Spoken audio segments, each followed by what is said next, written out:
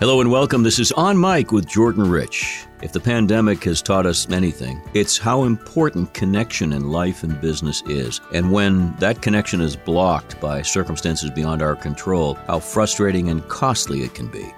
We've all been forced to rely on the godsend of digital technology, but navigating it has been for many a challenge. Today, we're going to learn more about a better way to connect with others, particularly in the business world, with the help of Erica Dhawan. She's a high-powered author, entrepreneur, coach, and public speaker, and she's all about bringing people together. Her first book was Get Big Things Done, a huge success, and she's out with another one now called Digital Body Language, How to Build Trust and Connection No Matter the Distance. So, since I'm all about building connections through conversation, I think it's about time we got to it. So, let's go on mic with Erica Dhawan. Well, delightful to meet you, Erica. I love the book, and there's so much that we're going to be touching on that is so important to today. But let's talk about you as a child. You relay a story about growing up and learning to read people and read body language. Tell us the story. How did that happen? I grew up as a shy and introverted girl. I struggled to find my voice, speak up in class. In every report card from kindergarten through 12th grade, I often got straight A's, but every teacher had the same feedback. I wish Erica spoke up more. And I think a lot of this had to do with the fact that I was an Indian immigrant and grew up in a family of wonderful parents who immigrated from India and had thickly accented English and didn't always feel confident in my own English in a suburban conservative neighborhood outside of Pittsburgh. But one of the things that I did, in spite of being shy and introverted, is I started to observe people. And I began to develop a knack for reading others' body language, especially having learned broken Hindi and at home listening to my parents speaking Hindi, and then at school learning the new rules of English. I had to be able to not only read what people were saying, but how they were saying it, whether it was pacing, pauses, gestures, facial expressions. I became an expert at reading these cues and signals. And what I found is that throughout my career, I developed a deep passion for the importance of body language. That's what led to starting my journey in studying body language. And today, helping us all with what I believe we are all facing as new immigrants to the world of digital body language. Well, it's an appropriate place to start talking about what the book does, which really breaks down a lot of the myths and taboos and all that. And before we get to some of these great suggestions and helpful advice, let's talk about where we are today. Obviously, the pandemic is a year going, and that changed for a lot of people the way we do business, the way we socialize. Your book couldn't have come out at a better time, I take it. We have an immense opportunity in this moment. In the last year, we've seen more disruption, yet more innovation than in perhaps the last 10 years in certain industries. Many leaders have had to reimagine how they connect and collaborate. Digital tools that got little traction for years in the workplace are now business requirements, not only for productivity, but for business development, for social connection, for celebrations. Even the modern day wedding, baby shower, birthday party has been reimagined. And I think what this moment has taught us is that there's an immense opportunity that our digital shift has unlocked to be less geographically biased to who was only in the room, to engage other individuals, to have seats at the table. And I think that, my biggest goal and hope from the book is that individuals will understand not only how important traditional body language was and is, as we spent years mastering it with courses, books, and on-the-job feedback. But today, we all need to master the skill of digital body language as we lead, communicate, engage in a hybrid world here to stay. Right. And we're forced to do it very quickly, which is why the book is helpful, because this happened overnight and took a lot of people by surprise. That's why the essence of reading physical body language, it transfers well into the digital realm, but we could use a little help. So let's start with some of the basics here. And the book outlines a whole lot of exercises and things that we can do. But one of the things that struck me in reading it was the idea of confidence building. I feel, as a lot of people do, that there's timidity on the keyboard at times, and I'm not sure whether I'm going too far or not far enough. Talk a little bit about the importance of confidence when you're connecting digitally. So I think let's start with, what did confidence used to look like? it used to look like traditional body language signals of poise, a deep voice, bombastic or gregarious body language, arms raised, standing up, a deep smile, even legs wide open, right, was a signal of confidence. What does confidence look like in the world of digital body language? I often like to say it is saying what we'll do and doing what we'll say, being thoughtful in our messages, having unambiguous expectations and norms in our communications. And I think that one of the greatest challenges to our confidence in the world of digital body language is the lack of synchronicity in communication. When we send a message, whether it's by email or by text message to an individual, we don't always know where a recipient is at on the other side. Are they extremely excited when they're reading the message, or are they on the verge of tears? If we could see them face to face, we would know perhaps how to communicate. If we are sending a work request, how do we make sure that we are not coming across as passive aggressive, but actually just as following up on the deadline? These are common challenges that we are experiencing. So what I like to recommend when it comes to some of these anxieties, both at work and at home in communication, are number one, assume good intent and give others the benefit of the doubt when you may be reading into others' messages or you may be spending that extra time over and over again rewriting your message. Number two, don't get emotionally hijacked. If you see a message or one-liner, if you are not in a good place to respond yourself, instead, wait on it. I like to say the overnight pause, sleep on it and come back to it the next day, or write a draft and then come back to it the next day. These simple things can go a long way to make sure we are in that great state of mind. And let's be honest, the head nod, the smile, the direct eye contact, these cues made up 60% of our communication pre-pandemic. Today, they are not absent. We actually infuse that tone and nuance in our digital body language. But with the lack of that reliance on traditional body language, taking that extra step can go a long way in building your own confidence. I love the way you put that. I've got to make a confession here. Because I've been in the radio business and writing commercial copy, if you will, for 40 plus years, I am used to typing in all caps. So about 3 or 4 years ago, I realized, oh my God, when somebody receives a note from me in caps, they think I'm upset, that I'm yelling, that I'm being aggressive. So I've learned before getting your book, of course, I learned along the way, the hard way. Let me address certain things that have always bugged me, and I'd love to get your take on them. One of them is the shortcut. I know about acronyms, but I also know that I'm completely befuddled when people start throwing emojis at me and acronyms. I believe in proper readable grammar. What's your take on where we are with all that? Great question. And I think that just to follow up on your point about all caps. I think all caps today can be shouting. All caps today can be urgency. And all caps today can mean excitement. And it depends on the person. It depends on the channel. So we are in a brave new world when it comes to these different cues and signals. And to really answer your question around you being someone who prefers proper grammar and punctuation versus some of the shorthand, I'll share a recent study with you. A recent study showed that when a group of Americans reviewed a text message that said okay and with a period at the end, a certain percentage of individuals, roughly the same percentage on both sides, said this was someone angry or being passive aggressive, and okay with a period in a text. The other group of individuals said this is someone using good grammar and punctuation.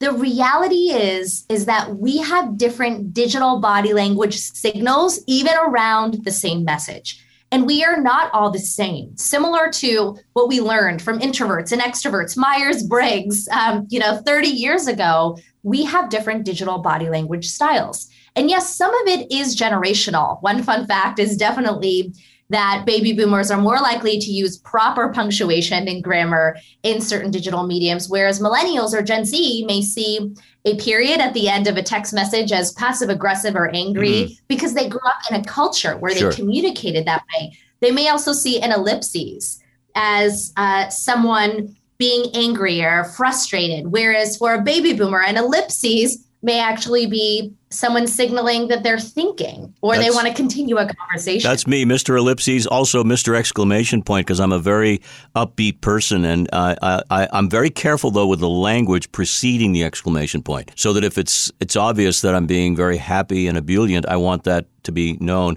But I think I overuse it. But that's me. Let's not worry about me right now.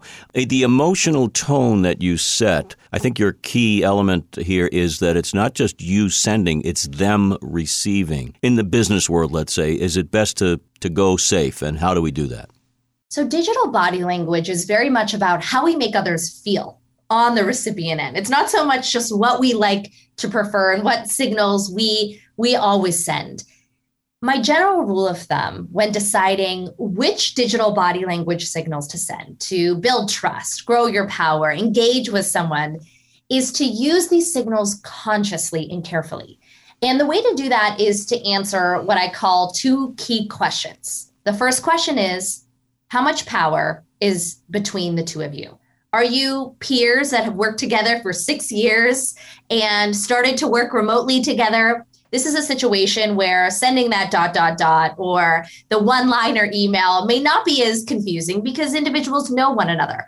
Or is this someone who you're trying to schedule with their assistant to get on their calendar? You've never met them before. Here's where erring on the side of formality may help. The second question you have to answer is, how much trust is between the two of you? So not just the power gap, but also the trust gap. So when it comes to individuals that you know very well, there may be some fun nuances. Throw in that emoji or two. Don't be shy. Be your authentic self, even if the other individual may not be likely to do that. And if there is low trust, maybe err on the side of being careful and conscious at the beginning, but knowing when you can switch and bring some of your authenticity into the conversation. I love it. That's so intelligent, and the approach makes sense. The other thing that I really wanted to talk to you about is that greeting that is accompanied by appreciation. I mean, the thank you note, the handwritten note, is one of the most powerful tools in my life in terms of making and forging relationships. It can be done, and it should be done on the digital world scale because it's even easier. I mean, it takes no time. You don't have to put a stamp on it. What's your take on that and how important that might be to our futures here? Let's be honest. The thank you note is irreplaceable. It is unique and it stands out. And it's always been a great showcase of recognizing and appreciating others. But in some ways today, I'd like to argue that with remote life, with nomadic life, I think that there are some unique ways to replace the written thank you note in a digital body language world. And my big recommendation is if you can't send a written thank you note, maybe you don't have their address.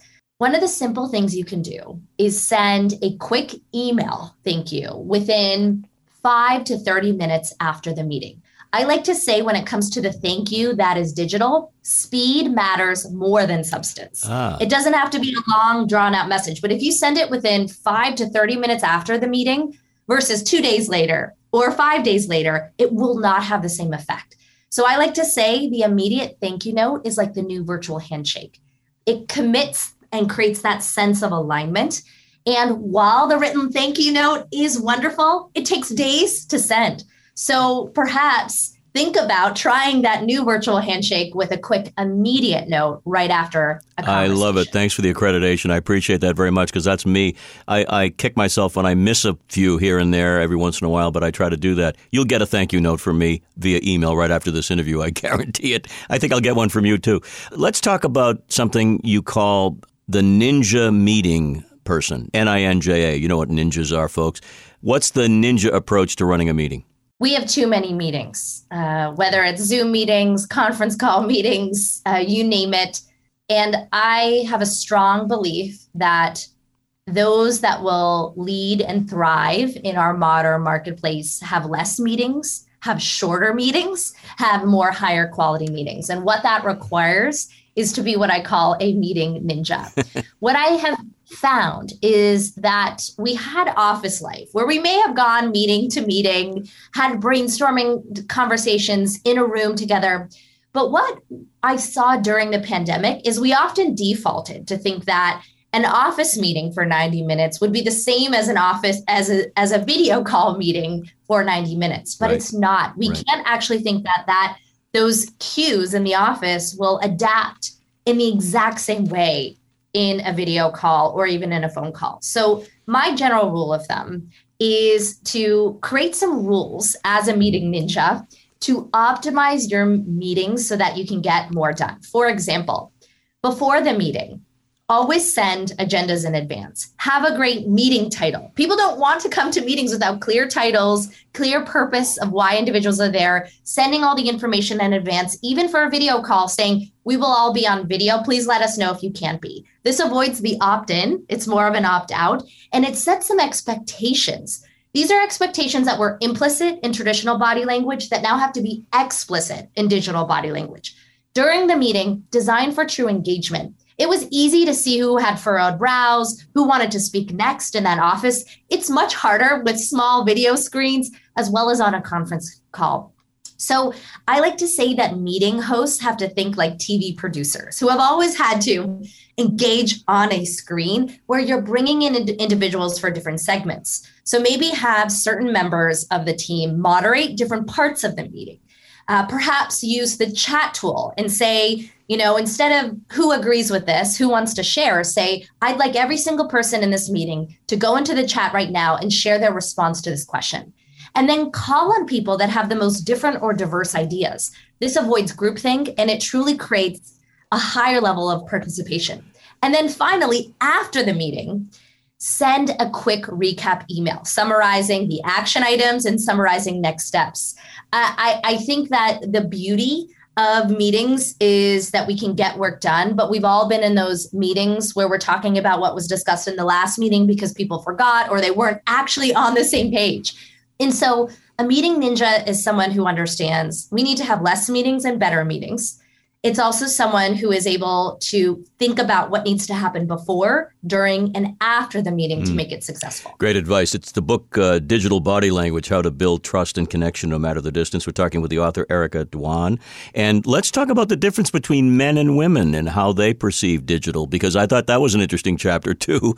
And I don't know where I fall. I'm sort of all over the map because I'm in media doing all kinds of things. But what did you find about the difference? Yes, so I'm a big fan of Deborah Tannen's work in the 90s, who published a book, You Just Don't Understand, about the different gender differences in body language and communication between men and women. And I set out a few years ago to really study and understand how does that translate in a digital realm when traditional body language signals aren't as present. What I found was, number one, many of the traditional body language biases between men and women can be amplified online. So mansplaining, for example, is something that is actually amplified online. There's a body of work called digital mansplaining, but a digital mansplainer may not just be over talking individuals. They may be not following up to existing conversations in a group chat conversation or trying to take credit in an email discussion.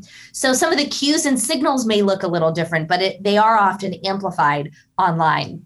Another example that I think is interesting is we've often heard of the research on up-talking and how certain women can be judged when it comes to up-talking. There was a study that showed that when younger women in the workforce use multiple emojis in the workplace, compared to a man at any age in that workplace, the woman would be more likely to be seen as incompetent. The man would be more likely to be seen as casual or friendly.